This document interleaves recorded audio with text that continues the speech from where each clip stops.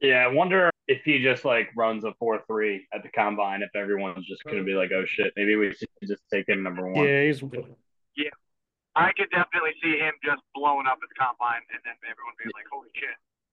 Yeah. doctors. What's up, brother? What's up? Dustin. Yeah. You remember Justin, the guy who did your golf fitting? Yeah. Check out the new spot. Oh, sweet. We just Where's opened, that? Nice. just opened it. Where is it? Like Michigan Road and 86th Street. Okay. And I mean, not that you probably know where that's at, but it's like 10 minutes from the house. 10, 15. The hell are you doing, Foy? Good. Just driving down 95, living the dream. How's traffic? It's actually fine. I'm cruising, but I'm going to a happy hour with a client. I didn't think I was meeting him until like 5 or 5:30. It's in Virginia. I will. But he hit me up today. He was like, "You want to go early and start at 3:30?" I was like, "Sure." That sucks. You have to go all the way there, though. Yeah, it's kind of a pain in the ass. Keep me occupied. You said it's in Northern Virginia? Yeah, it's in like Fairfax. Yeah, it's gonna suck on the way home. Oh yeah. I ordered a mic. It's not coming until tomorrow, though. So next pod, I'll have better audio, hopefully. Well, actually, this podcast isn't the issue. It's my real estate one. That's for some reason I thought Rogers was the one that said he had to go down to Virginia for a meeting, and I was gonna be like, the fuck do you have to go to Virginia for? Thought you managed an adult beverage establishment. It's nice that the Zach Orr news came out like 10 minutes before we did the freaking podcast. I mean, Dan Quinn. Yep, I hear you. All right, can you hear me? Yep, Yep. we can hear Done. you. Probably. Is there a bunch of background noise? No, I don't hear anything. Perfect. You're good. If not, I was just gonna fix my gain. I'm pouring a drink. Did you see that outro I made? No. Actually, it turned out pretty good. What was it on the last one? Yeah, the one we did Monday or Tuesday. One we did the other day. You should have seen me trying to figure out comps for these guys. I put in the thing. Yeah, I'm trying to get my notes. I figured if we're gonna start with the Orioles stuff, we might as well do the prospect stuff after that. Stick with baseball. Today, or are we gonna wait on golf? Are we gonna what? Are we doing golf today, or are we waiting on that? I think if we get through the Orioles and Ravens stuff, and we're pushing 45 minutes, then we can probably just save it. Because Justin's here. I just think depends on how long we're going. What am I missing? Hey, buddy. Hey, buddy. So, got my microphone. Can you guys hear me? Yeah. Loud and clear? Yeah. Loud and clear. All right. So, I'm ditching the AirPods, obviously. Duh. Bought the microphone that we talked about last podcast. It got stolen. So, I bought a Ring camera today. What the fuck? Are you serious? Dead serious. Oh my god, dude! So I bought the Ring camera today. I was installing it about an hour and a half ago. Huh? Is Amazon refunding you or anything? Yeah, everything's So Dell's jersey got stolen about 3 weeks ago, 2 weeks ago, whatever January 16th was, so 2 weeks ago. Yeah. The Gus Sinski one that I bought him. Mm-hmm. And then so they're remaking that. I'm not getting refunded. It's just getting remade, but it takes forever for that to happen. And then my microphone got stolen today. So fuck that. I mean, and I was right at Pig and Rooster. It wasn't like I was far away. So it could have only been sitting there for like 4 or 5 minutes till I looked at my phone. Yeah. Damn. Pain in the dick. So yeah, new Ring camera. Getting installed. Here's a fun tool.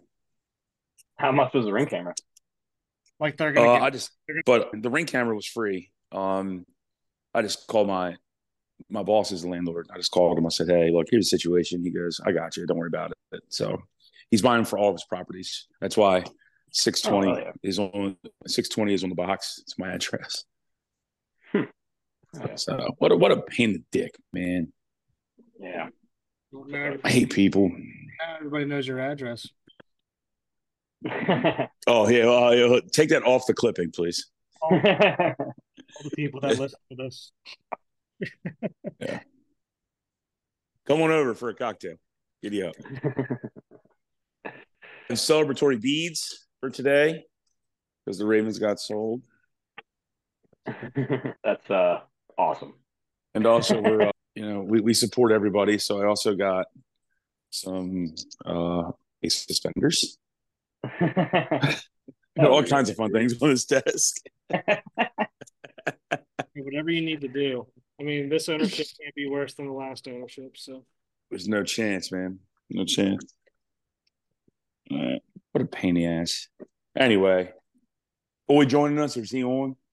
He's on. He's on 95 driving right now. How's that?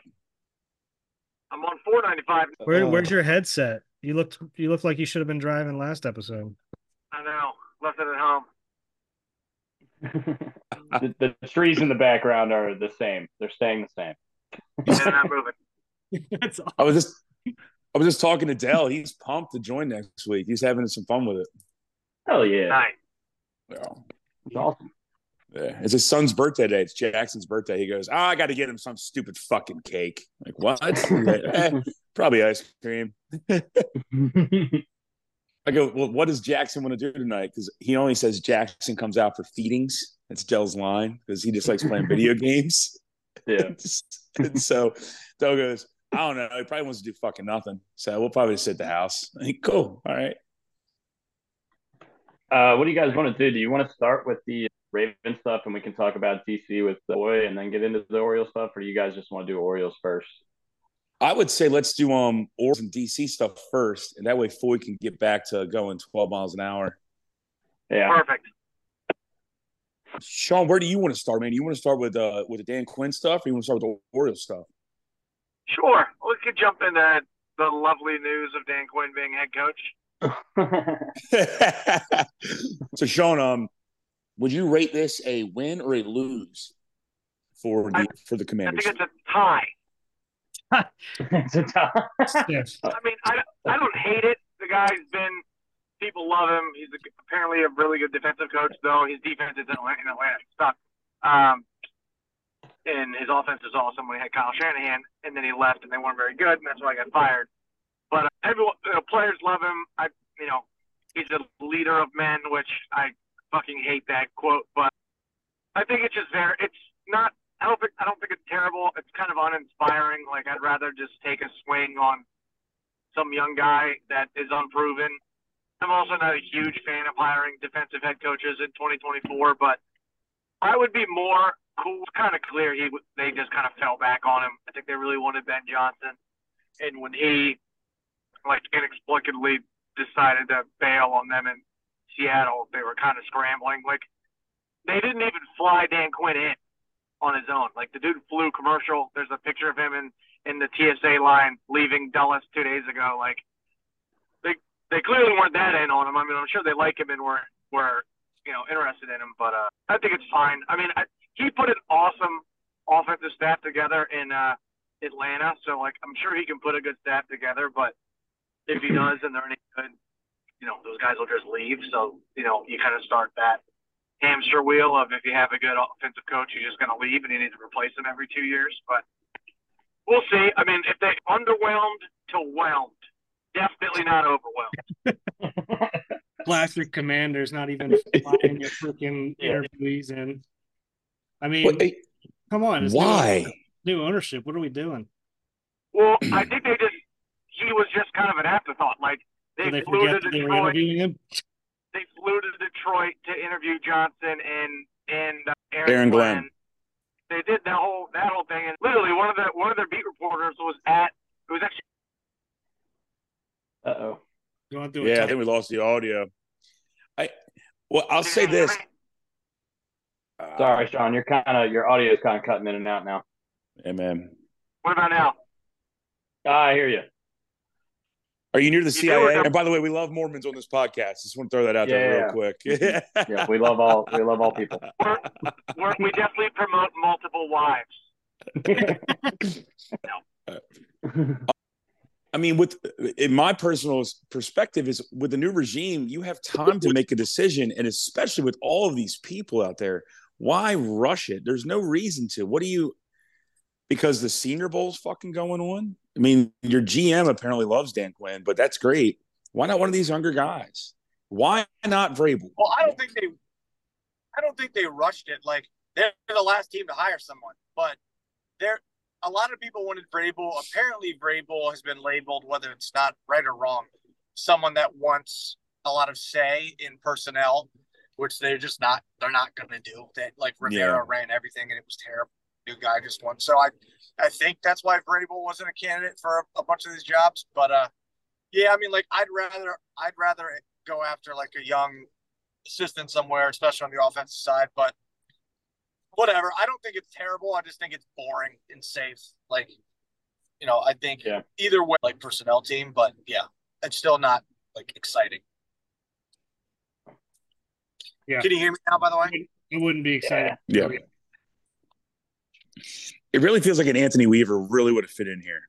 First-time head coach, would listen, but also I guess it's a relationship-based business. Yeah. Like, I think Quinn's tight with Shanahan. I'd be surprised if they don't hire Brian Greasy or Clint Kubiak or someone from San Fran to be their offensive coordinator. But I would have been cool with Weaver, and then you're kind of following that trend of ex players that don't have a ton of experience, but like are young and players love, like, Aaron Glenn and Antonio Pierce and D'Amico Ryans. But this wasn't in the cards. So when they inevitably fire him in 3 years, we'll see what they do then. Why don't you just hire Clinton Portis? Heard he's a good human being. I would be all in. He'd be the run game coordinator. Yeah, he could wear those goofy ass outfits he used to wear in your post game interviews too. That'd be fun. And everyone would get a car from Eastern Motors. Yeah, dropped your credit. But I mean, just to sum it up, I pretty much accepted 2 days ago that this is probably the route it was going to go, and I'm more, I'm interested to see who he brings on the offensive side and who they can hire, and then I'll just spend 6 months convincing myself that it's not a disaster. Well, like you said before we went on air, it really just comes down to whoever you take into a quarterback. Whoever is he going to be good or not? Because if he's good, then Dan Quinn's safe, whatever. Right. But if he's not good, then you start all over again and do the normal Washington. And even if you think he's an offensive genius, but if you draft a dud, that doesn't matter. Winning is the best deodorant. The best thing that ever happened to Mike McCarthy was fucking Aaron Rodgers. And then Aaron Rodgers leaves him and all hell breaks loose. So it's if you bring in a good quarterback, you bring in a Drake May, you bring in a Caleb Williams, or even the Jaden Daniels kid. If he wins, you're going to look like a fucking genius. Yeah. Agreed. You guys want to shift to some Orioles news? I think we spent enough time with the Commanders. Hell, the Commanders barely spend any time on themselves. You guys excited? We got a new ownership. New ownership. Let's fucking go. All right. What's our total? I am so happy this happened. So far, it's the two private equity people. Ripken, Grant Hill's involved. Grant Hill, Ripken, Bloomberg, who used to be the mayor of New York. Kurt Schmoke used to be mayor of Baltimore. Are the guys that have been announced so far? I've heard of I thought Ovechkin's Kurt Schmoke involved. was dead. I really thought Uh, he was dead. I I'd never heard of the guy. So, but yeah, it seems like there's going to be a lot more people that come out minority stakes. They haven't really said, other than Rubenstein being the control person, they haven't really said what the who gets what percentage of the team and how that works. I assume Ripken and Grant Hill and those guys are going to be pretty small percentages of the deal. But Yeah, look, it's sure a they have local more. guy, and he seems like he's committed to keep the team in Baltimore and spend some money. So I couldn't be What happier. do we know about Rubenstein? Does anyone know anything So other than he runs the Carlisle group? Private equity guy. Nats with Ted Leonsis, but with the whole Masson deal, the Nats sale is like a mess, and the Lerners are like a nightmare to deal with. So it never worked out. But I mean, he's in his 70s, so like he seems like he'll probably be a older guy who wants to hopefully pour a bunch of money in and not do the only like thing. I'm not worried about it. Do it my way when like, hey, the way things are working on the baseball side is pretty seamless. They just need cash. So, hopefully they just keep it rolling and kind of provide the financial support that the Angelos has never had and probably never would have. But that's the big thing, right? I mean, let's take the leash off of Elias. I mean, as much as John Angelos is a clown, and don't get me wrong, he's a clown. He did at least hire, an awesome front office and stayed out of their way, and it's clearly worked. Now, he then needed to go to the next step, take the extra mile and provide them with funds, which he wasn't doing. He's just a douche and kind of embarrassing. But hopefully, Rubenstein can always use help. They don't make as much money as they probably should, so it's exciting. I mean, I did see some like national people who just aren't guy that's going to be a disaster because he's going to tear it down and build it up. They're like tear everything apart because that's what private equity guys do. But I mean, the infrastructure's there. It's an awesome team to buy. Like it seems like a perfect situation. I'm wondering if right now with all these teams being sold, some for different reasons, some because they're forced out. I wonder if these real estate prices, and Brooks, this might come to you, and I'm going to ask this question, or maybe comment is directed toward you. Are these numbers that these teams are getting bloated? I mean, I feel like that was a great deal. 1.75 million. I thought they'd go for more than that. Yeah, a lot of people think it's low. I mean, they don't own the property. Who does? The Maryland Stadium Authority? The state, yeah. Yeah. And that was a big thing why the lease was held up forever is because Angelos is trying to get the rights to all the property around it to build that up, and he wasn't really able to get it. And I'm sure that was part of the reason he's more willing to sell because, he wasn't able to get what he wanted. I mean, they were kind of kicking the can down the road on in 5 or 10 years they could renegotiate for those development rights. But yeah, it'll be pretty interesting to see what happens. What's crazy, the deal makes sense. They're kind of doing what Bisciotti did with Art Modell, where he buys a certain amount and then gets the rest when the current owner dies. But it sounds like when it gets voted on in like a week or two at that owners meeting, that they just flip a switch and he's going to be the point guy, which sounds crazy. That as of a week, we had 3 days ago, we had no clue this was happening outside of that random report in December, and then now. In a month, there might be literally someone else calling the shots. It really should be. It really should be as easy as moving bank accounts over right now. I mean, as far as decision making goes, nothing much. There shouldn't be anything that's changed unless it's something big. As far as going to get somebody and getting the approval to go do it. Right. You would think nothing would change. For Elias and that side of the business, except hey, you have a different person to report to, 50% higher or whatever it is. Yeah. What's the tax reasoning? There's got to be tax ramifications associated with this. Once again, I'm going to Brooks on this one. What does that mean exactly? I mean, obviously I understand taxes, but why? Why when someone passes away, the taxes change? To avoid capital gains tax if you inherit the business. I could be wrong. Yeah, I don't know the business side, the business capital gains tax on that. Also, not CPAs here, but there's ways to either kick the can down the road with that kind of stuff, and I know there's some inheritance stipulations as well.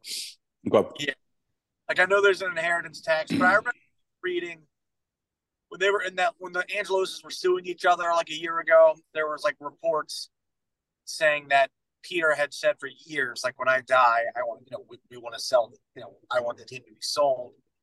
And all the speculation was that they wouldn't sell until because of like a capital gains tax would be massive, and they couldn't really afford it because they're kind of broke outside the team. Because I think the law firm, like asbestos law, isn't really a thing anymore. But yeah, I don't know. I think a lot of it's over my head, but obviously there's got to be a reason they're doing it this way. So it's got to make sense.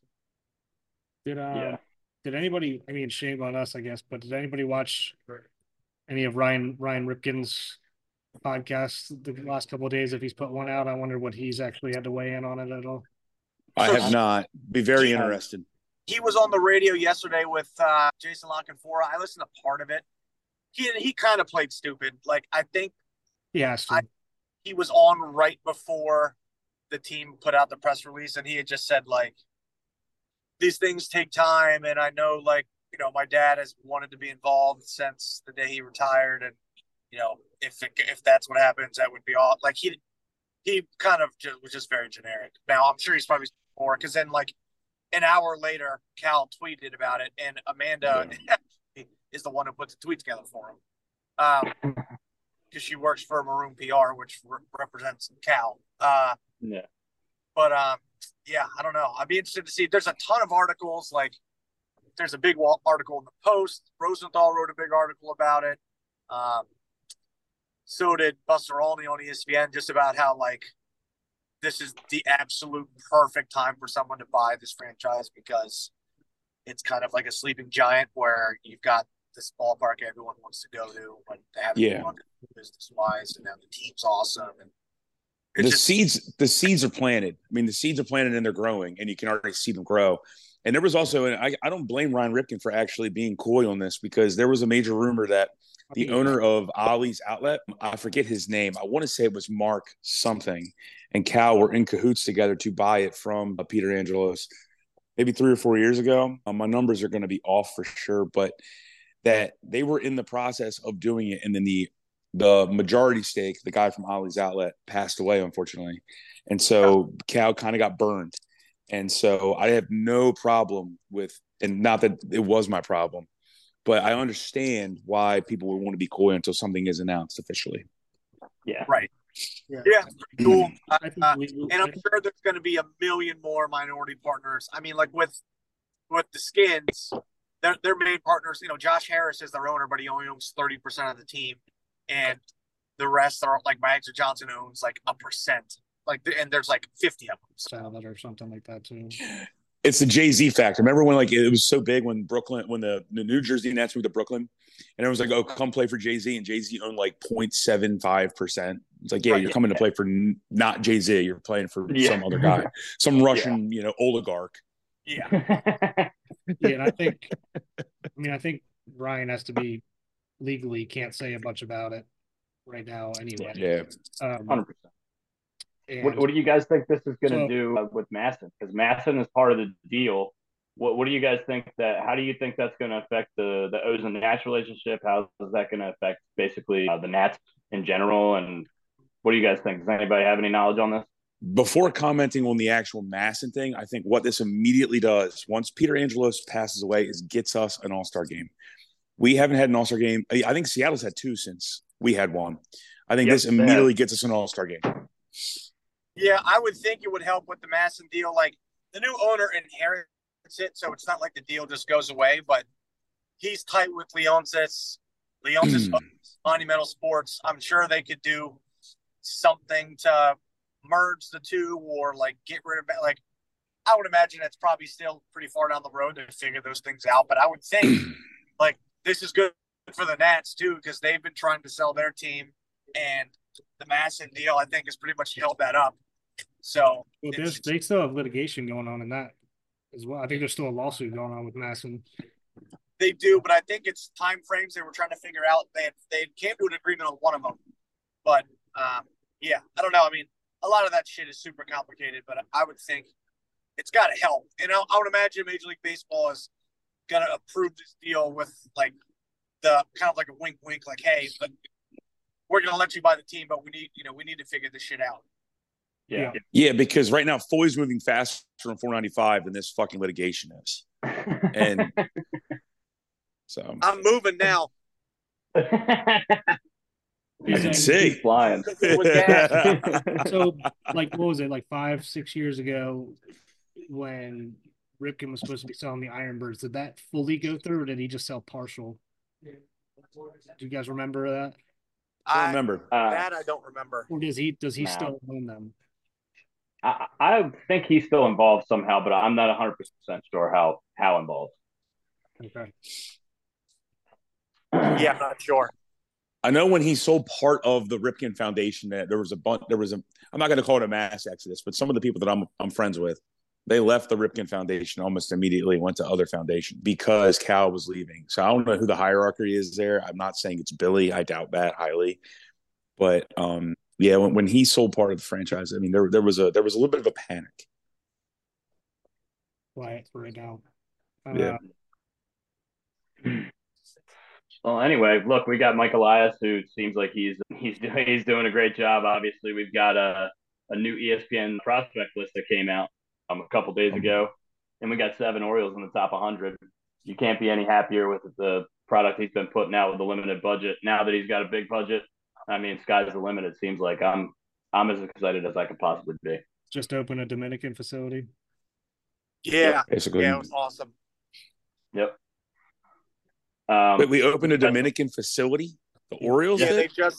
they've been talking for years about building like an actual full facility down there, and they just like did the ribbon cutting. It's a first for them. I think they had something kind of like ragtaggy down there, but yeah, now it's like this big, super nice with like dorms and like, a facility for these kids that are playing in the Dominican Summer League for them to like actually train at and live and like kind of help cultivate these young kids that you're signing at 16. This sounds like a Premier League soccer kind of venture where they have these camps, clubs, and they, for lack of a better term, groom these kids. I don't want to make it sound like something that's not, but yeah. Is this a first in baseball, or is this a first for the Orioles? No, there's others down. Cool to see. I mean, those kids you sign aren't going to be impactful for years, but that's how you like keep the pipeline going. Sure. If it's okay, Dusty, I want to go down the list one by one. That way we can get Sean to make sure he doesn't wreck his car into somewhere on 495 and some, whatever Temple. Jackson Holiday. Is he the starter at shortstop next season to open the season? God, I hope so. I mean, he did nothing last year, but absolutely torched the minor leagues. His player comps, in these player comps, I'm going to give small player comps for every player. Take them with the grain of salt. Their top end projections, their best case scenario outcomes. Obviously, every player is not going to be Barry Bonds, but reminds me a lot of Tulo. He reminds me a lot of Gunnar. He's just great at everything. He's great to amazing at everything. There's no weak spot. If you'd say the worst part of his game is his defense, and he's still an above average defender at shortstop. I think, putting him at short, leaving Gunnar at third, and, mixing in some of the younger guys at second, Westberg, Ortiz, Urias can obviously get in there. And then Mateo is the ultimate utility man off the bench, which is really where he should be. We saw him. He gets hot in stints, but he shouldn't be starting 100 and some games. You know what I mean? He's the perfect utility guy off the bench. He can run. He can make things happen on the base pass, and he's great on defense, which is exactly what you want on the bench. What's everyone's favorite part of his game, if anyone's seen him play? If you guys are going to go round table, favorite part of his game? I have not seen him play outside of just like watching him on like MLB TV on those couple of like highlighted games that were on. It sounds like his best aspect is just it sounds so scouty. So forgive me for sounding like a tool. Just sprays line drives. Like I think his power is not there yet. Like he doesn't have the power Gunnar had at his age, but I think I can't wait to watch him. I think there's a very good chance he makes the team out of camp. I also think if you've got a bigger budget, that probably gives you a little more ammunition to have him make the team too, because you're probably less worried about, trying Team to get control. that final year if you think you're going to extend him.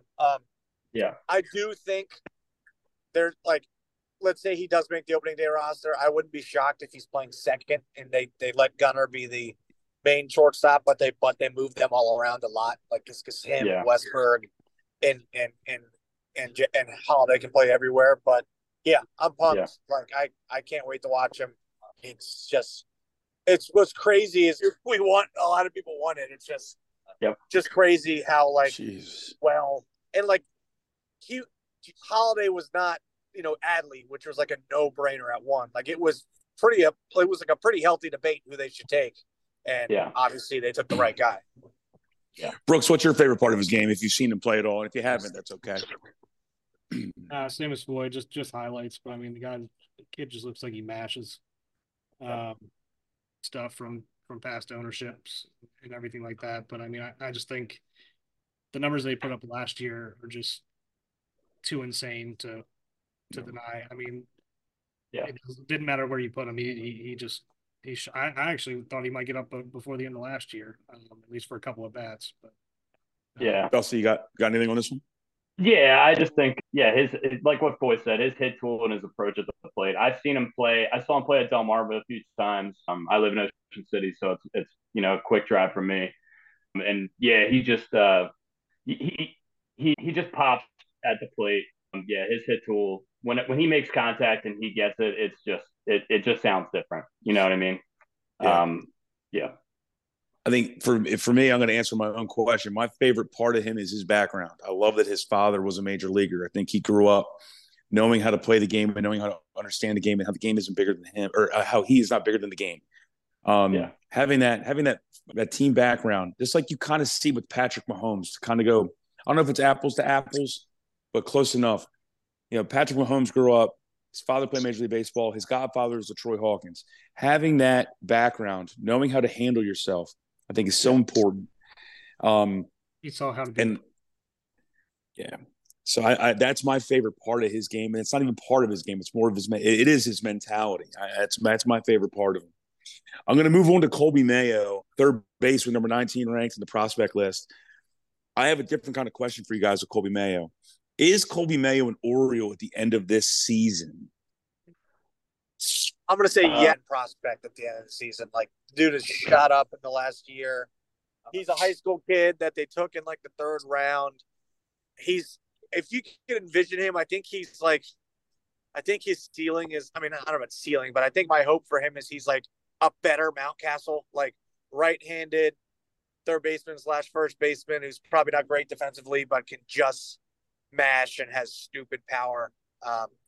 Like if Jackson Holiday is untouchable, and he clearly is, I don't think Mayo's far behind him. Like I think you would need to get a ace who's like under control for like 3 years to move Mayo. Like I think they like him. I could be wrong. They could trade him tomorrow, but I mean, if they haven't been willing to trade him yet for the C steal, and it doesn't sound like they're going to. Him or it seems like they're more likely to move Norby or Ortiz at this point than Mayo. But I have his player comp. If you watch, if you watch a lot of baseball, we all obviously all do. Austin Riley, not great defensively at third base, but just absolutely freaking mashes. He's got unbelievable potential power wise. He gets on base at above average rate. He's got defensive question marks from everything I've read. He significantly improved last year defensively, good enough to stay at first base and, not just kind of pigeonhole him at first. Yeah, I think he's got a cannon. Yeah, and he's got an arm. He's got a cannon for an arm, and he's 6'5", so he's huge. It seems like he would be a very exciting prospect at third. It's just, we've got Westberg, we've got Urias, we've got a lot of guys that he's going to have to compete with. And it's just at some point we're going to have to make a move. So to Brian's question, yeah, is it possible that we move him? 100%. But yeah, like Foy said, we're going to have to get somebody with team control and somebody who's an absolute stud, and it would have to be a pitcher, I would imagine. Yeah, I would agree. And to their credit, he's a guy they got, I think, in the third round because they took Kerstad at 2, which everyone freaked out about because no one had ever heard of him. But he went like under slot. They saved that money to go get a couple guys in the third and fourth round that probably shouldn't have been there, and he was one of them. They overpaid him. And now looking back on it, he was probably a top 25 prospect that they got 80 slots later than they probably should have. So he's, just goes to show how hard it is to develop young kids, and it's all, a gamble. But he looks like he's going to be a stud. Yeah, that's why I love all these knee-jerk reactions after NFL, MLB, any of these drafts, because nobody knows. Yeah. Nobody knows what the fuck's going to happen. I mean, right? Yeah, nobody knows. Except me. I always know. Oh yeah. Of course. All right, now I'm going to move on to the next guy. I might even mispronounce his name, Samuel Basallo. Who the fuck is this guy? That's all. That's my question. Who the fuck is this guy? And Sean, I know you have a little bit of background on him. It sounds like we actually pulled him out of a fucking manhole cover. Like, what in the hell? Go fire away, Sean, please. Basallo. He's a pitcher. He's a Kent International signing a couple years ago. He was pretty highly thought of like a year and a half ago, and then he just had a bomb-ass year. He's 19, so, I mean, he's a kid, but he's like 6'5", lefty catcher, like good defensively, not great, but just mashes. He's probably someone that, like, I mean, they maybe moved to first, or we've had the number one prospect for 3 straight years. There are some people I think they could have the fourth, and it would be him. Like, catchers that can hit, don't grow on trees. He's super young. I think he made it all the way up to AA last year. So, I mean, he's now starting to face really good competition that he never had. But this seems like a younger version of a Ryan Mountcastle. And if Mountcastle has less team control, why not keep this fella and flip Mountcastle? But maybe, teams aren't stupid. They'll want a guy with more team control. Also, I love his player comp, or at least his I would never want to read this to him in person. If he was on Madden, his speed would be like 10. He is so slow. But guess what? He's a catcher who mashes. So who gives a shit how slow he is? Yasmani Grandal can't run for shit either, and he's been a great catcher for the last 5-10 years. He made it to AA as an 18-year-old, which is absolutely obnoxious. Between the 3 levels that he played at last year, he hit 313 with 20 homers. I mean, Jesus. as an 18-year-old kid, these kids who are 18 are playing high school baseball. Like this kid is playing professional baseball players and just dominating them. He's got a cannon of an arm behind the plate. He's not great, but the robot umps are going to hide most defensive deficiencies for most of these catchers. And like Foy said, look, if he doesn't work out behind the dish, we already have the best defensive catcher in baseball anyway. You can put him at first base. You can let him DH. You can let him catch on off days, kind of do that kind of thing.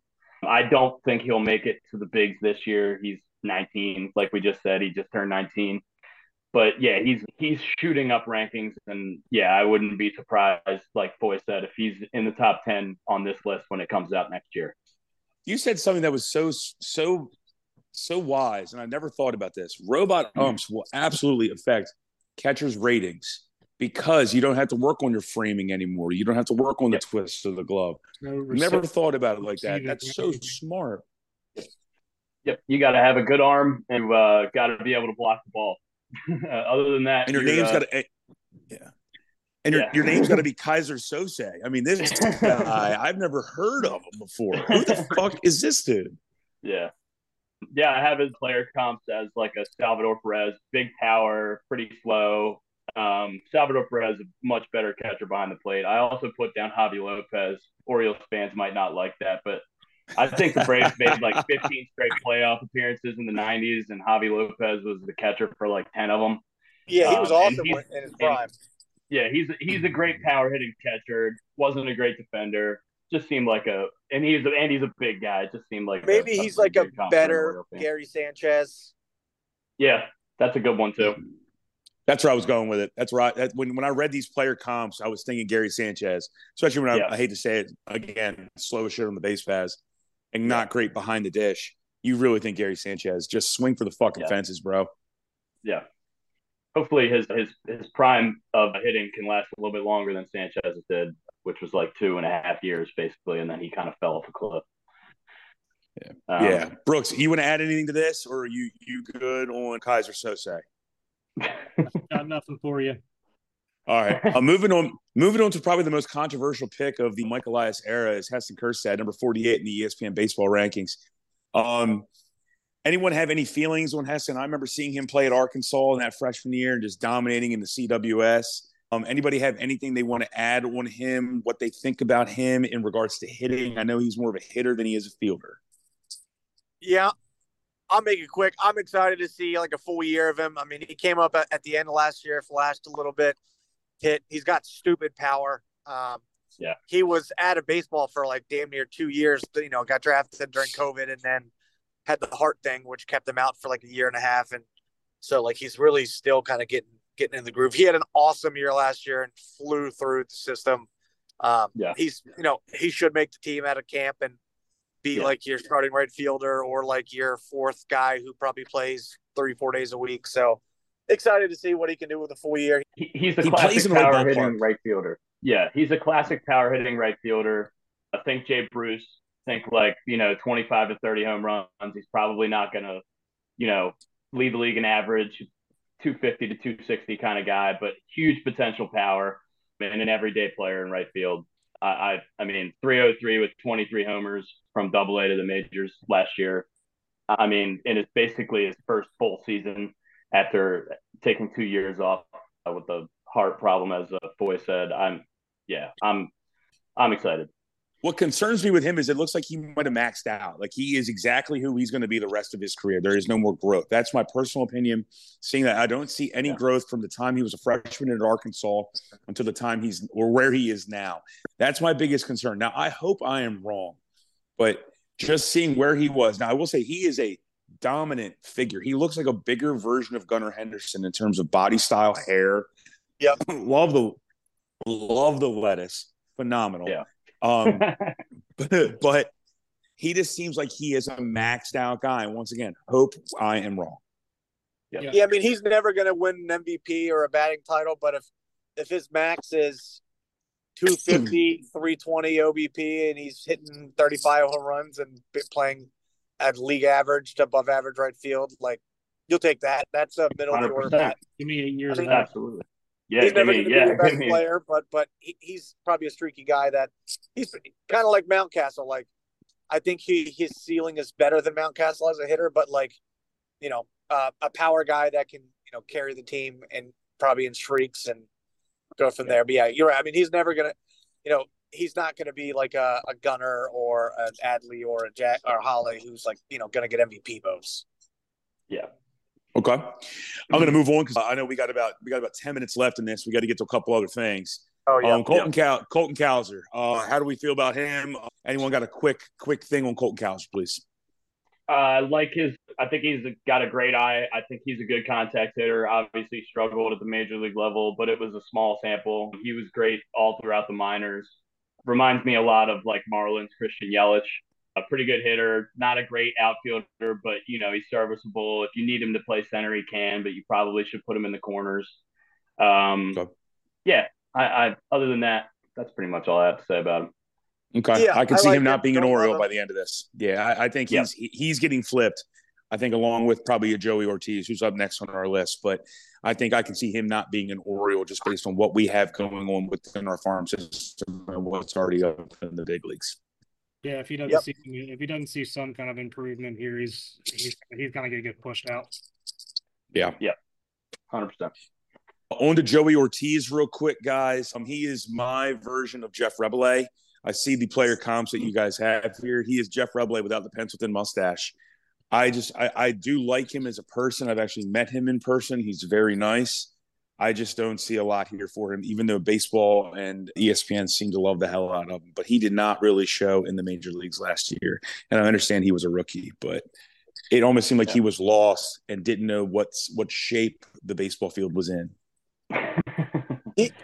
He's awesome defensively. Like, I think he could be a utility guy for 10 years. I'm up with Mateo right now. He would be a better utility guy than Mateo because I think he's better defensively. But he's someone you should probably flip. Like, if someone gave him at bats every day, he could probably be solid, but they don't have a spot for him. So I think he's not long for this. I do love the Melvin Mora comparison, except he doesn't have any children. Not yet. Yeah, I just figured Melvin Moore because he's pretty good at everything, not great at anything in particular. Seems to strike out a lot more, chase a lot of pitches. But yeah, like Boy said, good glove, versatile in the infield, would be a great utility kind of guy. But with the talent the Orioles have, I don't see him moving the needle for us. Fun fact, he played in college with Kyle Radish. They're on the same team. No shit. Yep. Didn't know that. No shit. Brooks, anything on this one? No, I mean, I heard the comparison to Mateo. I mean, you know my feelings on him. Yeah, Enrique Bradfield, our most recent Enrique Bradfield Jr. I'm sorry, our most recent draft pick. I know nothing about him other than he looks really, really, really good in Vanderbilt colors. So I have absolutely nothing on this human being. He's insanely fast. Sorry, yeah. If you want to lead it off, Dustin, my bad. Yeah, he's an 80. If you're not familiar with baseball scouting, the ranges are from 20 to 80. He's an 80 base runner, 80 in terms of speed. He's as fast as shit. I think he was a 75 defensively outfielder as well. He's fast as shit. He's Kenny Lofton. He's Juan Pierre. He's going to track down everything. He doesn't have a great arm, but his exit velocities are low. But he's also super young, and he just is going to steal the shit out of every base and play great defense. And, hopefully they can develop some pop and, get him into that Brian Roberts 45 doubles in the gap kind of thing. Good. Would be perfect. Yeah, he's insanely fast. Yeah. Yeah. What's the difference there? Say it again. What's the difference between Mateo and Bradfield? Now Bradfield obviously is not going to be coming up for at least a year. At least it's going to be probably 2.5. Yeah. And Mateo will be gone by then. A lot of people think they can turn him into a pretty good hitter. I think he grades up pretty well on swing selection. He walked a ton in his brief stint last year in the minors. He's gonna steal. He's gonna steal and be for a World Series contender. He's not gonna hit, but he's a better center fielder than Cedric right now. Cedric, please avoid the trucks, dude. By the way, we don't want you getting hit by a truck. We are not rooting for that at all. Use the crosswalk. The heart and soul of our team. We do not want anything bad to happen. Look both ways. Hit the button on the damn light post, man. From what I've read, they said he started to he's improving these guys as hitters. So if he can hit, I think he could. He's like a Kenny Lofton, Juan Pierre, maybe a better Denard Span, but crazy fast, really good defensively. Never going to be hitting in the super regional. I remember seeing him play. I didn't know that the Orioles were going to draft him at the time, but he just had, for lack of a better term, he had moxie. He just seemed like he knew where he was. He knew who he was. Kind of a guy who his dick walks in the building 20 minutes for his actual body does. He just seemed like he knew who he was, and I appreciated that from him. And then I was glad when the Orioles drafted him. But I have no idea how he plays baseball. I just saw him on deck or on I'd turn the TV on when he's already on second base, and he seemed like a guy who didn't grow up on second base. It's like he earned the double. Yeah. He's probably someone who if he never hits, he's probably still your fourth outfielder who can play a couple days a week. But if you can get him to hit, he could be an all-star. It's both ends of the spectrum. But he'll be fun to watch either way. I'm definitely interested to see if he can take that big step that a lot of their draft picks take when they get a full off season here. Cool. Well, I think that's our Orioles roundup right there on our prospect list. Well, all I'll say is this: it's a very, very exciting time for the Orioles. I mean, to be an Orioles fan, we've been the armpit of the league for a very, very, very long time. And thank God we're not that anymore. With new ownership and with this prospect list we just went over, I mean, how we're talking about wheeling and dealing people. We got new money coming in. That's fantastic. And it should thrive for the city's business. It should thrive for the city's mentality.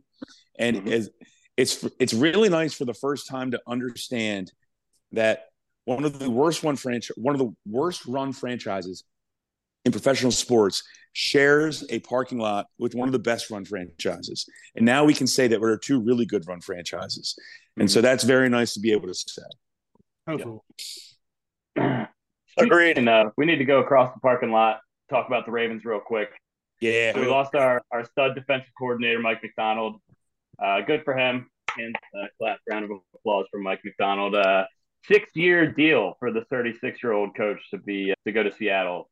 I can't remember ever hearing of a coach that young getting a deal that long. I think Seattle's got a lot of confidence in him. What do you guys think this means for Seattle in the short term? I think this tells you a lot about what John Schneider feels about himself. The fact that he feels very comfortable giving this man a 6-year deal reminds me a lot of when Kyle Shanahan and John Lynch went into San Francisco. They both got 6-year deals.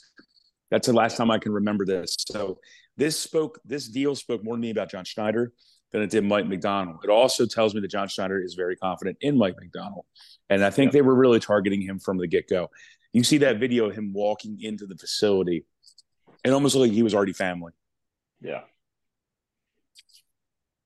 Yeah, I like it. I mean, I think Schneider and that Seattle front office, that's like their makeup. Pete Carroll was a defensive leader of men kind of guy. You know, they've got a couple studs on their defense. Witherspoon, that rookie, is awesome.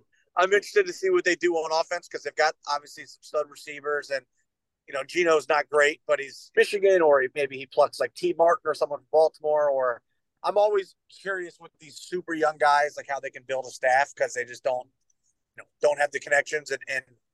And McDonald hasn't coached at any other NFL team, but obviously, you know, he's part of the Harbaugh tree. He's going to have a lot of options. But yeah, I think it's a good move for them.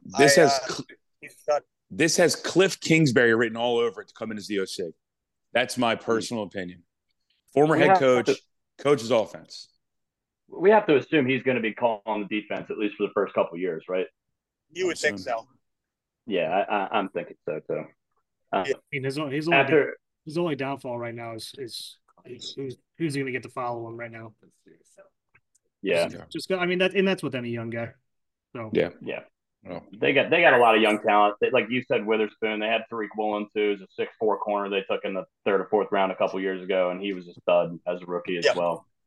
What do you guys think? We just hired maybe 45 minutes ago, as we're recording this on Thursday.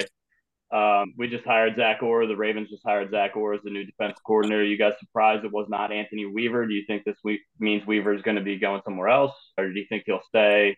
How do you guys see this shaking out? I think this solidifies that Weaver already has a deal somewhere that just hasn't been announced yet. He's probably already agreed to terms somewhere. Maybe he follows McDonald. I don't know. To Seattle, but I think the fact that it's not Weaver, in my opinion, I think that just solidifies he's going. Yeah. And Brooks brings up a good point. Maybe Mike McDonald doesn't want to run the defense because he's a first-year head coach and just wants to do his thing. And I mean, there is a lot to learn. Yeah. Now you have to control everything. You're not just in defensive meetings. You're now meeting with the media. You're meeting with everybody else. You're meeting in special teams. You're a CEO. Maybe this means he brings in a Weaver. You're a CEO at this point. You're a Deion Sanders of the Seattle Seahawks, an NFL team. I really think Brooks makes up a good, and that's why Zach Orr became the DC. Maybe John Harbaugh saying, look, maybe I can give both these guys jobs next year because everyone is skewing away from the retreads. You can see the retreads are what's the only retread really? I know Dan Quinn. Team that's not. Yep. Dan Quinn, and then I'm not even calling Raheem Morris a retread because he was so fucking young when he took over that job. Yeah, so long ago. Yeah, it's hard to consider him a retread. Yeah. Man, I can't wait until you guys straight back from 2 and take Kirk Cousins or something. I'm sorry, boy. What were you saying? Oh man. No, I said and same with Harbaugh. I wouldn't consider him a retread either. Even though he got fired / left because they didn't get along, but yeah. Fucking hated Trent Baalke. Yeah. But yeah, no, I get it. I mean, I know who Zach Orr is. I obviously don't know him as well as you guys do, but it makes sense. Young guy, former player. That's the route a lot of these teams are going. I think he's 31. I think he's 31 years old. It seems like he was playing linebacker for us like 5 years ago. Yeah, right. I think it might have been 3 years ago. Yeah, it might have been even more recently than that. But yeah, meteoric rise for him, and hopefully he can keep the ball rolling. Our defense was incredible this year, and we might be losing a few key pieces, but we're not 100% sure that how that's going to go yet. But he was an inside linebacker, so they were kind of the lifeblood of our team this year. We'll see if we can keep that going. Yeah, he had the green dot. He had the green dot in the back of his helmet. And just real quick, I'm not going off topic. But I'll be real fast with this. You're starting to see now the NFL is changing. The NFL is getting away from these old generals. See the Bill Belichick, see the Bill Parcells, see the Dan Reeves. They're getting away from these old guys who would just fucking run everything like it was a militia. This is now really a players' league, and that's why you're seeing a lot of these players. See Gerard Mayo getting the job in New England. Yeah. Yeah, bottom line is players are going to respond better to people who played. Mm-hmm. I mean, Antonio Pierce, you can see it right away. Their whole locker room just took a complete shift, 180 when they got rid of McDaniels, who everyone seems to have disliked pretty vehemently. And then, you put Antonio Pierce in there. He wins 4 out of his first 5 games, and, the locker room's going crazy, and everyone loves it. Aaron Glenn's the same way. People loved him, and their defense wasn't even good in Detroit, but players love him. All right, I say we bag the golf stuff until next week, if that's okay with everybody. Yeah, I got a couple golf guys that'll join us next week too. That probably I think that makes more sense. And plus, I need time to digest what in the hell just occurred yesterday or 2 days ago, whatever that was. Yeah, and we got to talk Super Bowl next week too. So we're gonna have a big podcast next week. Maybe we'll have 2 again. Who knows? Cool. Yeah, we might have 2 again. We got Delaware Dave coming in next week as well. We're going to talk a little bit of bourbon. We might even have a bottle of Pappy show up on this podcast. Ooh, okay. Nice little teaser for next week. I like that. You fancy. All right, boys. Till next time. All right, boys. Good stuff. All right, have fellas. A good one. Yep. Brooks, I love how you're in a different venue every single time. I don't know where you are now. Keep moving. Keep moving. You got to keep people on toes. Yeah. I want to do I want to do one full podcast on it. We're all in a shitter. We all look at each other's bathrooms. Now clothes on the shitter, please. Maybe the next time one of our home team, God forbid, has a playoff meltdown, we'll do the next pod from the toilet. Pod from the All right, Brooks, you gonna do